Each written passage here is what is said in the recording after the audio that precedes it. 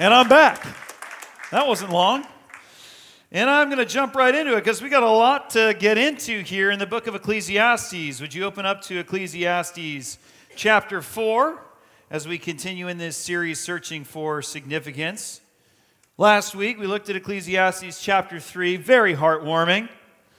We talked about how there's many things in life that we cannot control, many questions that we'll never get the answers to, a lot of things that are straightened, or crooked, I should say, in this world that cannot be straightened. And yet all this can be redeemed if it leads us to a place in our life of acknowledging God. When we acknowledge God, when we fear God, we open ourselves to the possibility of joy, enjoying this gift of a short life that He's given us. And we also open ourselves to the responsibility that we have to live our lives in view of His judgment of all things. So Ecclesiastes, I hope you're finding, is filled with surprises. Instead of it promoting this vision of life that is meaningless, I believe it's helping us peel back the layers of, the illusory and passing parts of this life so that we can discover and so that we can uncover what truly matters, what is truly significant. And today we're going to uncover some wisdom concerning the power of human relationships, both for good and for evil. And I'm also, as an additional bonus, going to reveal how I went from a rabid and cloistered introvert to a pastor who openly shares on the stage and in personal relationships with all of you. That's a little bonus by the end. You're going to find how I went from, and I truly was, quite naturally in myself, a cloistered and rabid introvert. And now here I am today, sharing on stage regularly 13 years into this experience of community with all of you. How did that happen? Well, there's going to be a lot in Ecclesiastes 4 that reveals why and how that occurred. Let's read together. Ecclesiastes chapter 4, starting in verse 1. The verses will also be on the screen. Again I looked, the teacher writes, and saw all the oppression that was taking place under the sun. I saw the tears of the oppressed, and they have no comforter. Power was on the side of their oppressors, and they have no comforter. And I declared that the dead who had already died are happier than the living who are still alive. But better than both is the one who has never been born, who has not seen the evil that is done under the sun. And I saw that all toil and all achievement spring from one person's envy of another. This too is meaningless, chasing after the wind. Fools fold their hands and ruin themselves. Better one handful with tranquility than two handfuls with toil and chasing after the wind.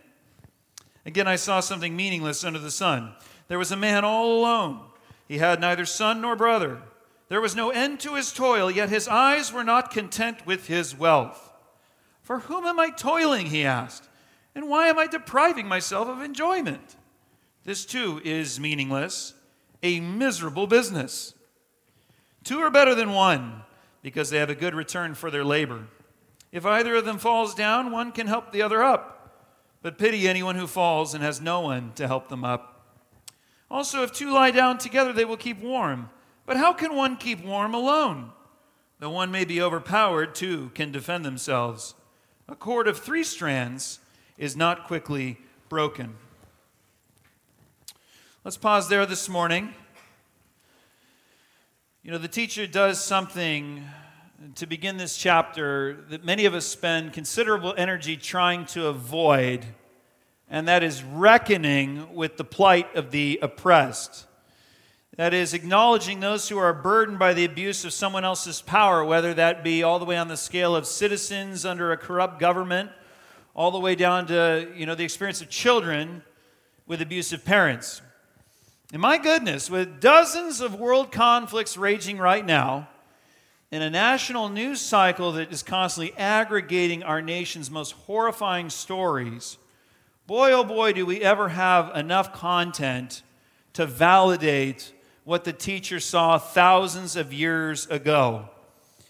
But let's be honest, we prefer not to hear all that on a sunny Sunday morning. Right? I could spend the next 10 minutes illustrating the plight of the oppressed. I could just go online for, 10 minutes to find that content for the next 10 minutes and show you photos and give you anecdotal stories. But we just don't want to deal with that. That's not the kind of stuff that we want to focus on when we've made our way all the way to this church gathering. It's a beautiful day. Andrew, you're really going to spoil it by giving attention to those things in the world. And we have that luxury, most of us do, of changing the channel when we want, of not clicking on the headline if it's unpleasant. Maybe some of us will go so far as to craft some sort of activist post on social media, and then we'll go on living our lives like we were before. But what if we didn't look away? What if we didn't turn away? The teacher has an unflinching gaze at the plight of those who are victims in this world and without power. And twice he says in verse 1, he notices he's the only one looking. All had looked away from those people's tears. They had no comforter and no one who cared. When the teacher concludes, is those who had died are better than those living in the world. And even better is the one who never even had to live in this world, because they never had to lay eyes on just how perverse and evil and wicked human beings can be. And I know many of you, when you read those verses about, better are the dead than the living, and better even still is the person who never even lived, you're looking at your Bible and you're going, is this the Bible? Did somebody switch out the book? Let me look at the publisher. Did I get this right? And is this the right translation? Because we just don't think that that's something that the Bible would say. Now, allow me to clarify that this isn't an endorsement of death as an answer. And this isn't the only thing the teacher is going to say about human relationships in chapter 4. This is simply the teacher putting to words the only conceivable emotional response one can have when you empathize with victims of unbearable and unimaginable torture and pain. And the fact of the matter is, it is unbearable for them to experience it. Now, I know a great many Christians today who simply cannot enter the sort of pain I'm talking about with honesty. If they were there when Jesus was crying at the death of Lazarus in John chapter 11, like we see in John 11, Lazarus is dead, Jesus gets the news and he starts weeping. A great many Christians would run to Jesus' side very quickly and say, oh, wait. God has a good plan in this. God can handle this. And Jesus would respond, yeah, I know. I am God. Now leave me alone and let me cry about it. Right? But we have this impulse in all of us to sort of like distract ourselves from the darkness with what is sunny. We want to run to what is sunny when sometimes the world is just plain dark. According to the teacher, what's driving all that darkness, that human oppression and neglect in this world? Why are we doing this to ourselves? If you look at it, this is a man-made problem here, what we see in the first couple verses. Why are we oppressing each other? Why are we not there to comfort those who are oppressed? Well, in verse 4, the teacher concludes that it is envy. It is self-interest that drive all the toil of the world. Everybody wants what other people have. It's that simple. I mean, think about it. Why do nations go to war? Why do nations even go to war? Why is it that the rich get richer while the poor get poorer? Why is it that there is even such a thing as oppressor and oppressed? It's as simple as envy. Other people want more of what other people have, and they're going to take it for themselves. This motivator of toil and achievement is not just present on the scale of nations, in the systemic injustices that we see in the world, but it's also common to us on the level of just Orange County. Isn't this where we see a lot of the work and toil going and being fueled by this dynamic of envy? I mean, I live next to a very, very nice private school that's so expensive I can't even look at it. It costs too much to look at. I try to avert my gaze every time I pass by it. And years ago, I would see a couple Tesla SUVs for drop-off and pick-up at this very nice private school. And now, years later, it is the autopilot parade. They're all Tesla SUVs. But recently, I saw a change. I noticed a few Rivians in the group. And they're growing. The population of Rivians is growing. I'll tell you what, pretty soon it is going to be a parade of that two-tone beautiful color that they put on these things because of envy. We want it. You know, we didn't know we wanted it until we saw somebody else with it. And maybe one day if we get it, we can become the envy of others. Maybe they'll want to be us and have what we have. Instagram and all other forms of social media are the tools to feed this envy on a scale unknown in all previous generations. At least that's my thinking. I mean, correct me if I'm wrong. If Instagram is or isn't a tool of envy. I mean, correct me. If you guys are actually sitting on there and you're just strolling through celebrating the achievements and the successes of other people endlessly, is that what you're doing? I want to know. I'm not on there any longer. It's been a little bit.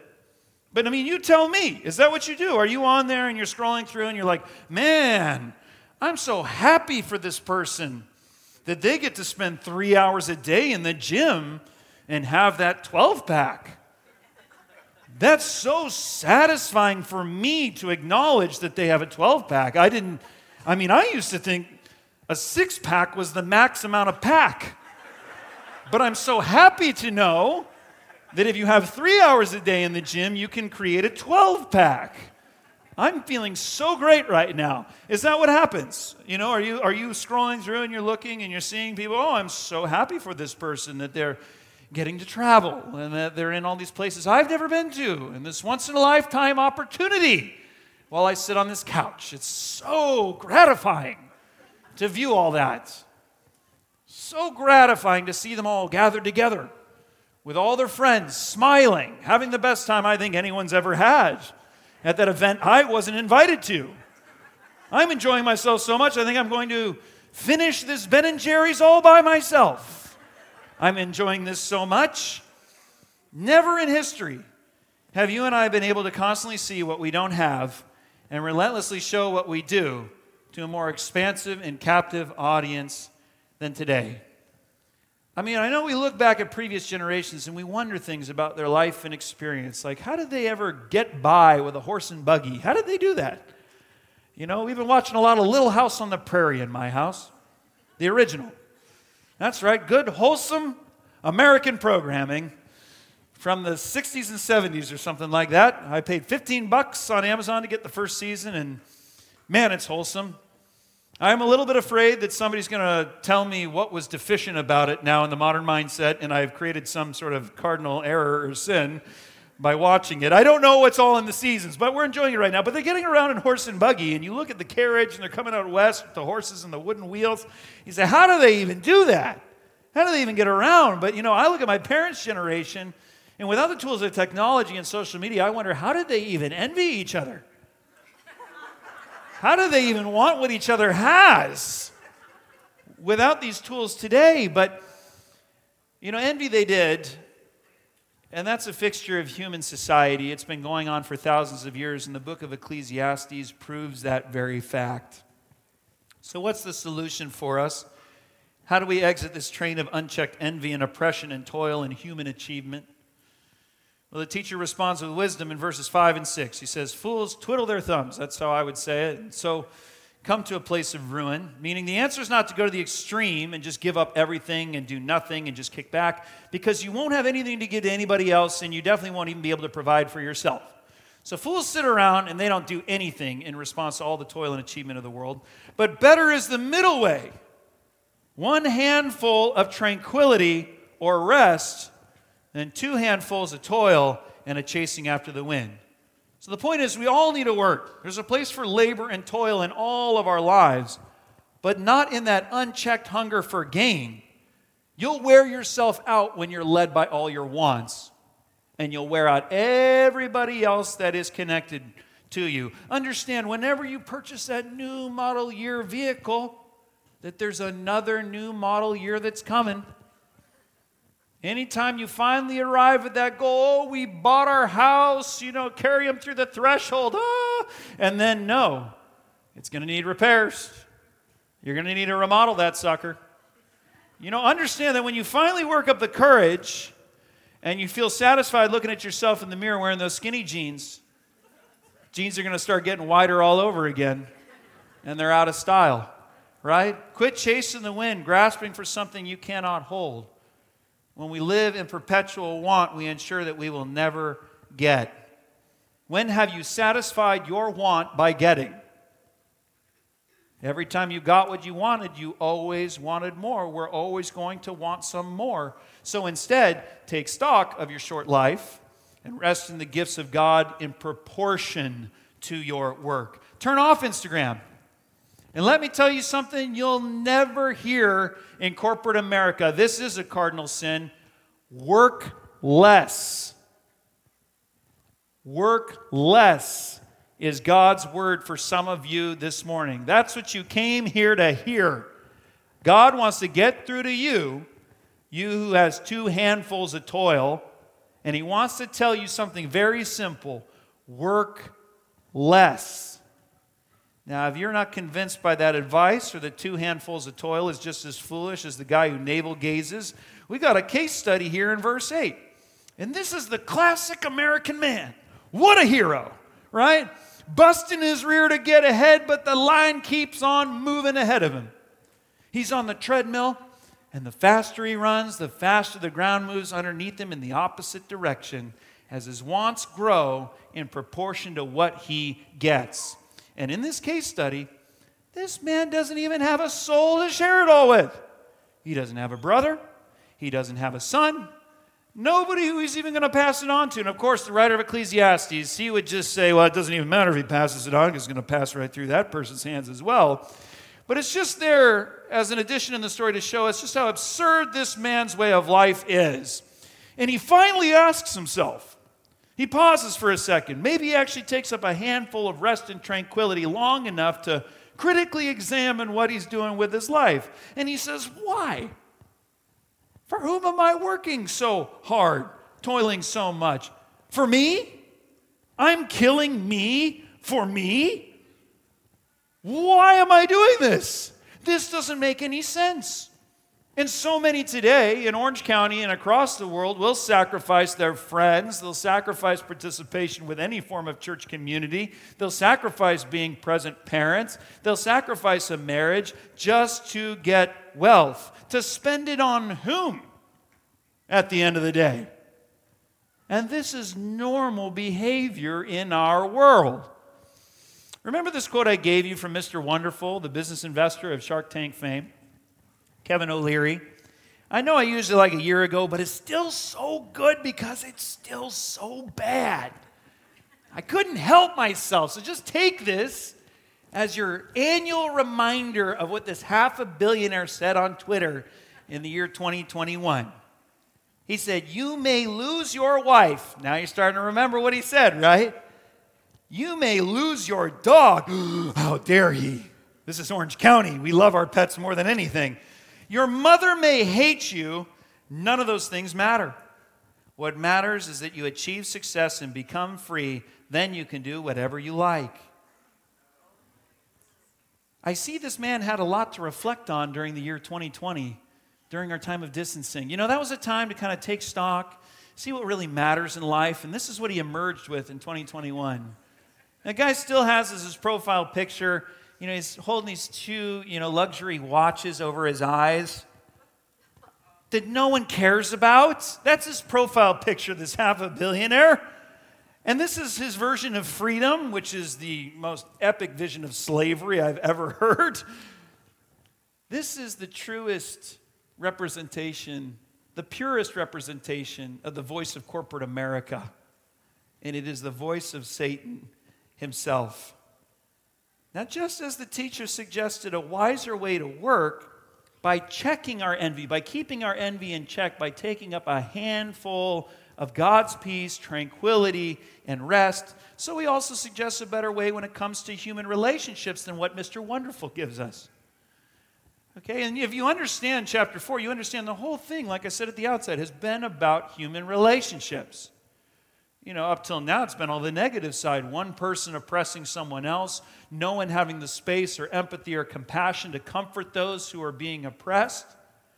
You know, it has to do with somebody envying someone else and that driving all their work life to achieve what someone else has so they can become someone other people want to be.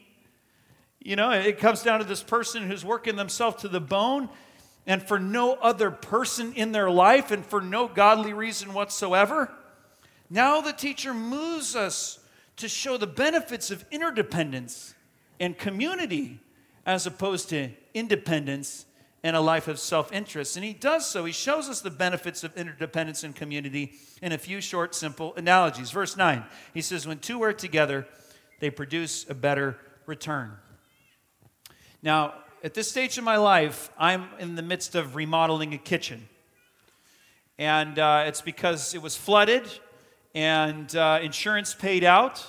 And what insurance paid is enough for 3 kitchens if I do it myself. And I'm going to need that money for 3 kitchens because every bit of work I'm doing in Ecclesiastes style, I realize will be flooded again. It'll all be wrecked again at some point. So I'm taking it up on myself, and I'm doing a lot of Home Depot trips. And I love Home Depot. I love the Home Depot off Magnolia. I should go on Google and give it 5 stars right now, but I don't rate anything. But if I did rate things, I would rate it 5 stars because that is the most helpful group of people I've ever met. Every time I'm in Home Depot, I'm asked 5 times, do you need help with that? Do you need any help with that? What's my answer every single time? No. You're offending me. No, I don't need help. I'm a self-made man. I'm self-reliant. I'm building my own kitchen. I don't need your help. And the truth is, I go in there, I'm going to get sheets of drywall. These things are big, they're heavy, they're awkward. I'm loading them on the tray, I'm loading them in the truck, and I get asked 3 times, to stop my madness. Do you need help? And every time I'm saying, no, I don't need your help. And I'm also saying, though I don't realize it, no, I don't need that extra 20 minutes I would have saved. I'm also saying, no, I don't need an unmarked sheet of drywall because I drop them on the corners and bust every corner off. I throw them in the truck bed and they always split in 2 because I'm doing it myself. Every time I'm saying, no, I don't need your help, I'm also saying, no, I don't need a pain-free back in the morning. I got this myself, right? What is that in me that has that instinct to say, I got it? When 2 are better when they work together, they get a better return on their labor. Verse 10, when one falls, there's someone to help them up. Now, I never needed this when I was younger. I didn't understand this. But as I'm getting older, I'm starting to realize, sometimes now if you fall, you don't get up on your own. You need help. I was thinking about, it reminded me of something when I was a young kid. I used to laugh at this infomercial all the time when I was little. There was this infomercial, and this is the sin in me. It was a sweet elderly lady, and she'd fall over in her house, and then she'd say, help! I've fallen and I can't get up. And that was the infomercial. And as this lady calling out for help, she'd fallen and she couldn't get up. And I repeated that all the time as a 5-year-old. It's about this button that they're supposed to press, that when no one can hear them, the message gets to someone. But now I'm starting to realize I'm going to be that person.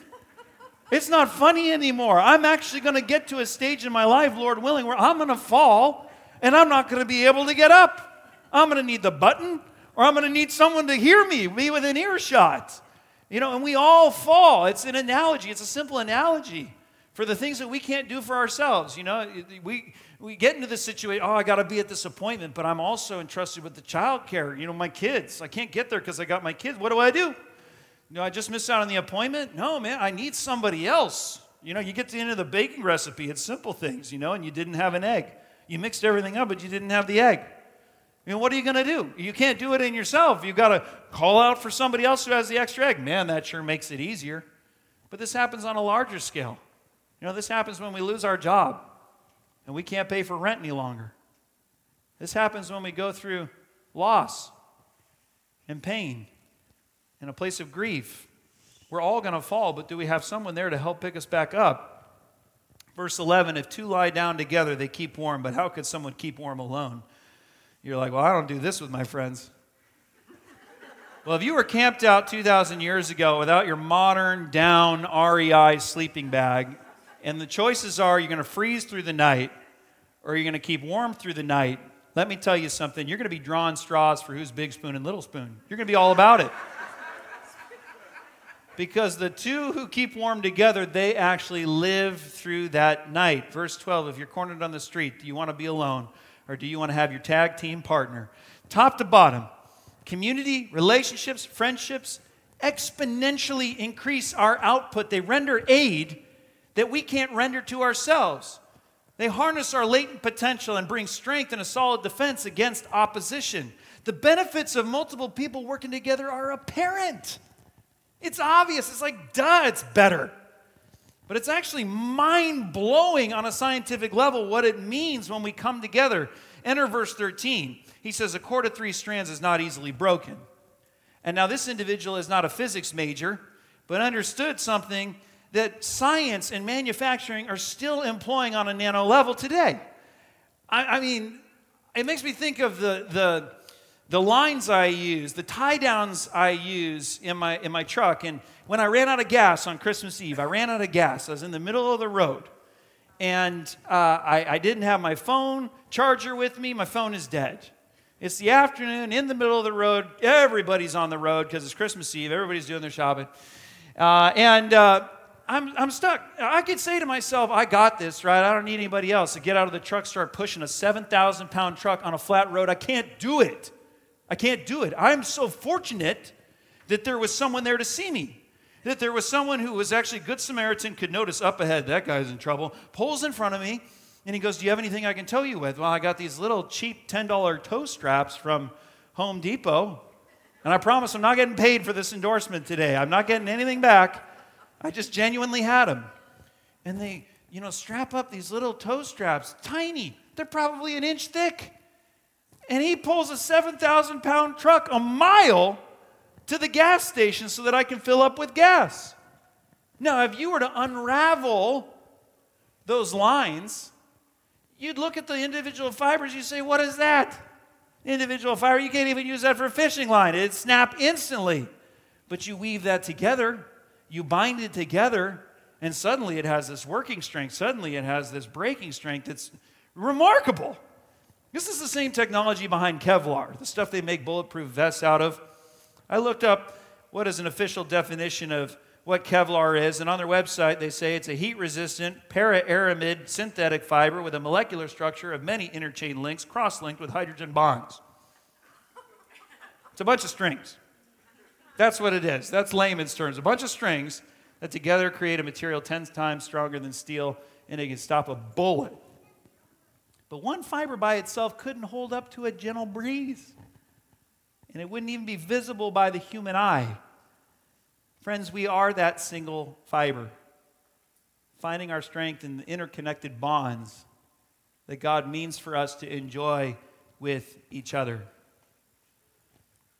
Stepping back and taking in this whole chapter, if you want an image of hell on earth, an existence that it would be better to be dead than alive in, it would be better if you never even existed at all. You don't need to jump to an image of God's judgment. You don't need to jump to an image of a lake of unquenchable fire. It's right here in Ecclesiastes 4. It's a world of human beings who take advantage of each other, who don't have the space for empathy or compassion, who are only driven by self-interest. That's hell. And our world looks that way when our worlds look that way.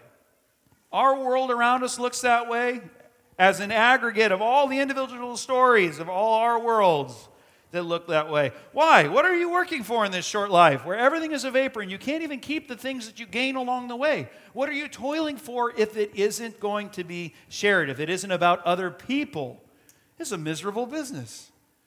Jesus says in the parable of the shrewd manager, he says, if you can't be trusted with worldly wealth, who's going to entrust to you true riches, eternal riches, heavenly riches? And he gives us this recipe in Luke chapter 16, verse 9. He says, use your worldly wealth to make friends so that when it is gone, and that's the point of Ecclesiastes many times, guys, it's all going to go. It is very temporary. You can't keep it.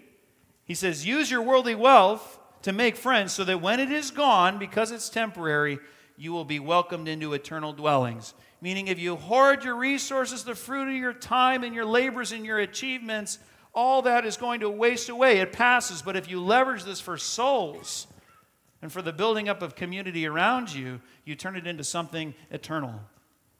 Two are better than one, and three is even better than that, says Ecclesiastes 4. And when we all come together in the fear and love of God, truly remarkable things are possible among us.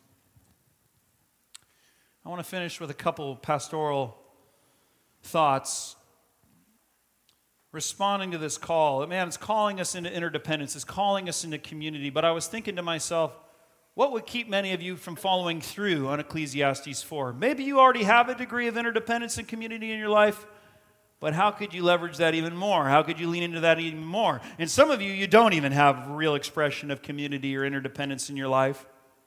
What's keeping you back from that? I'm going to name 4 things here and respond to it. First of all, it's that I've got this mentality. Very classic American self-made person mentality, self-reliance. You and I are robbing ourselves when we rely on ourselves. But we think that's the strong way. That's the strong way. When I say, I got this, let me wreck that drywall by myself. I got this. Let me show you how inconvenient I can make this for myself. That's the strong way, right? I've told you guys many times.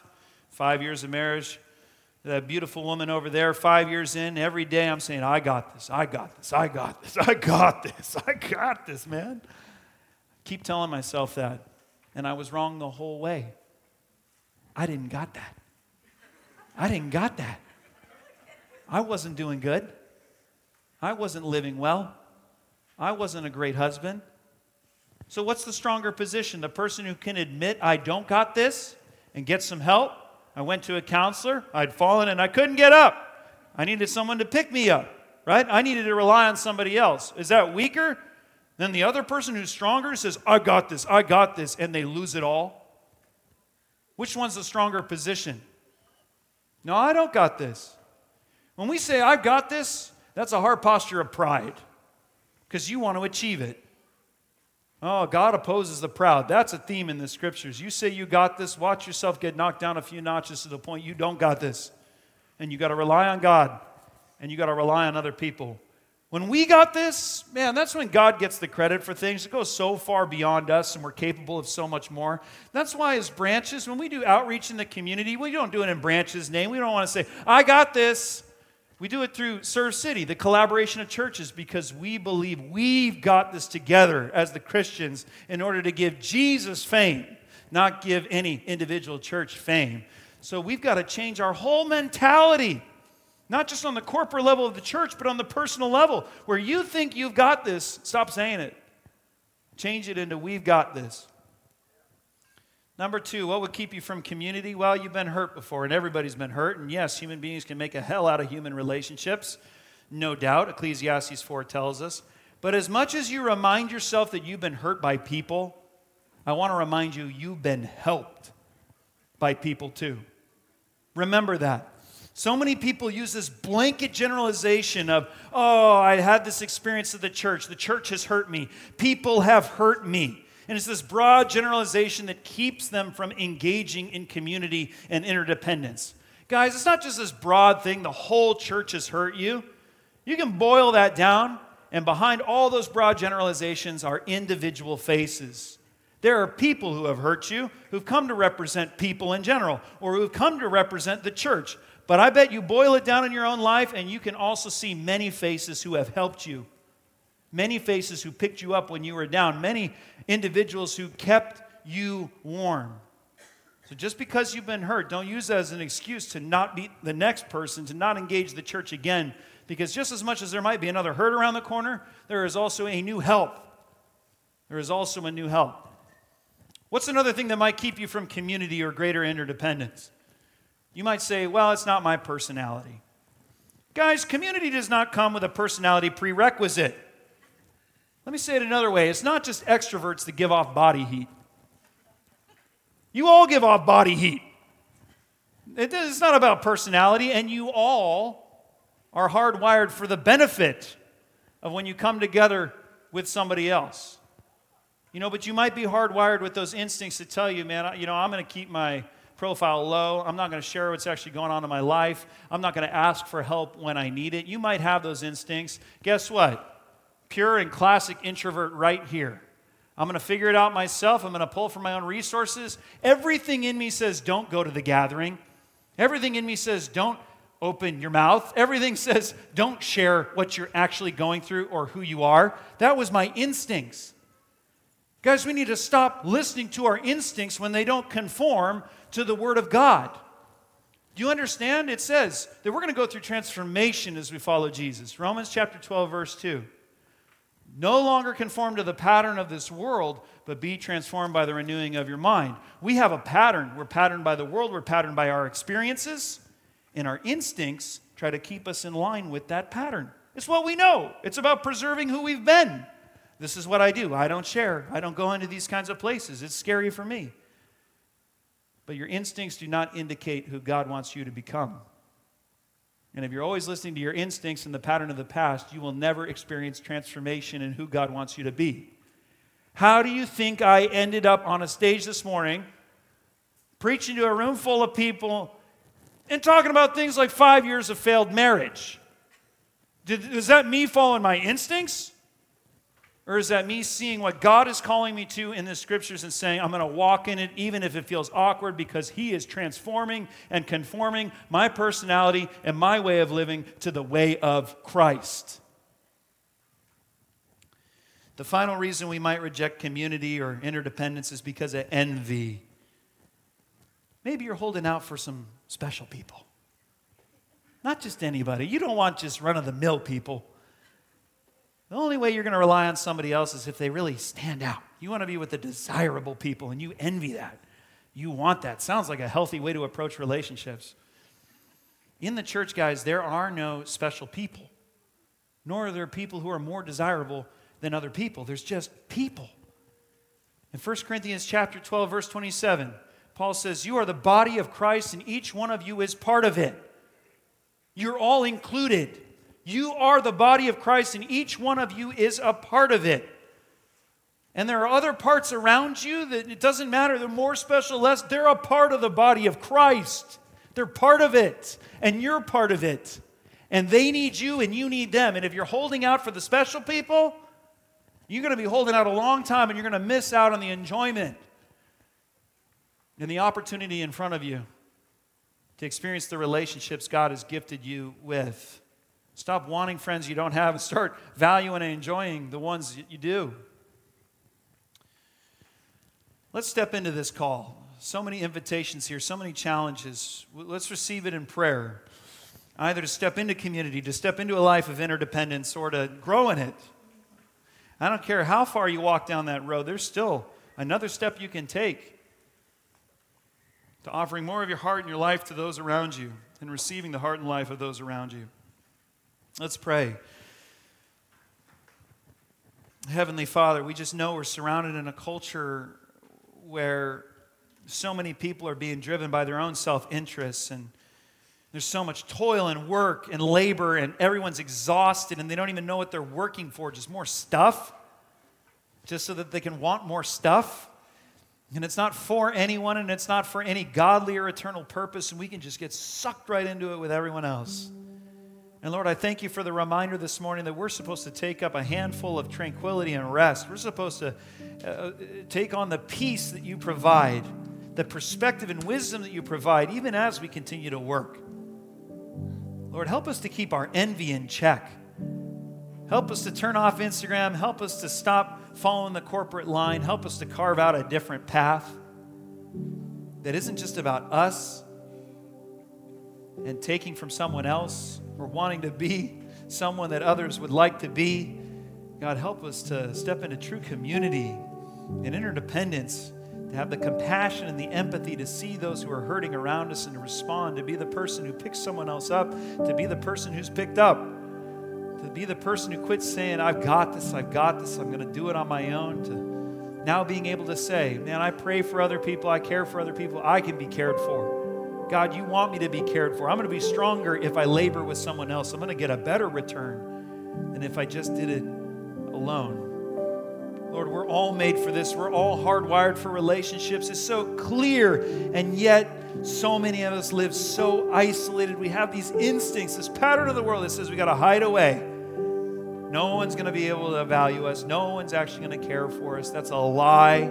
That's not true. Lord, you're transforming us. by the renewing of our minds.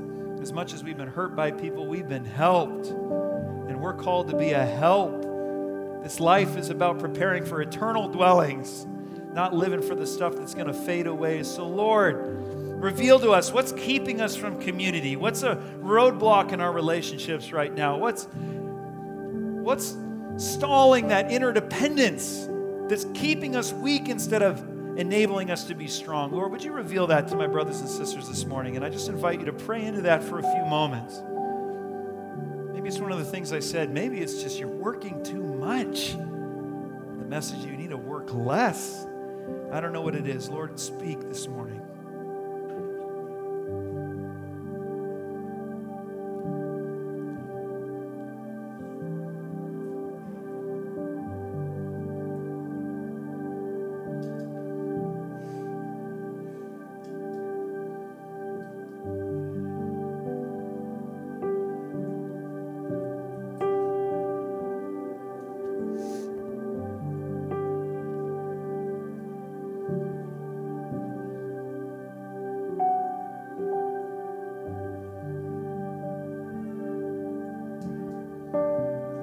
God, we just can't be who you made us to be unless we rely on each other.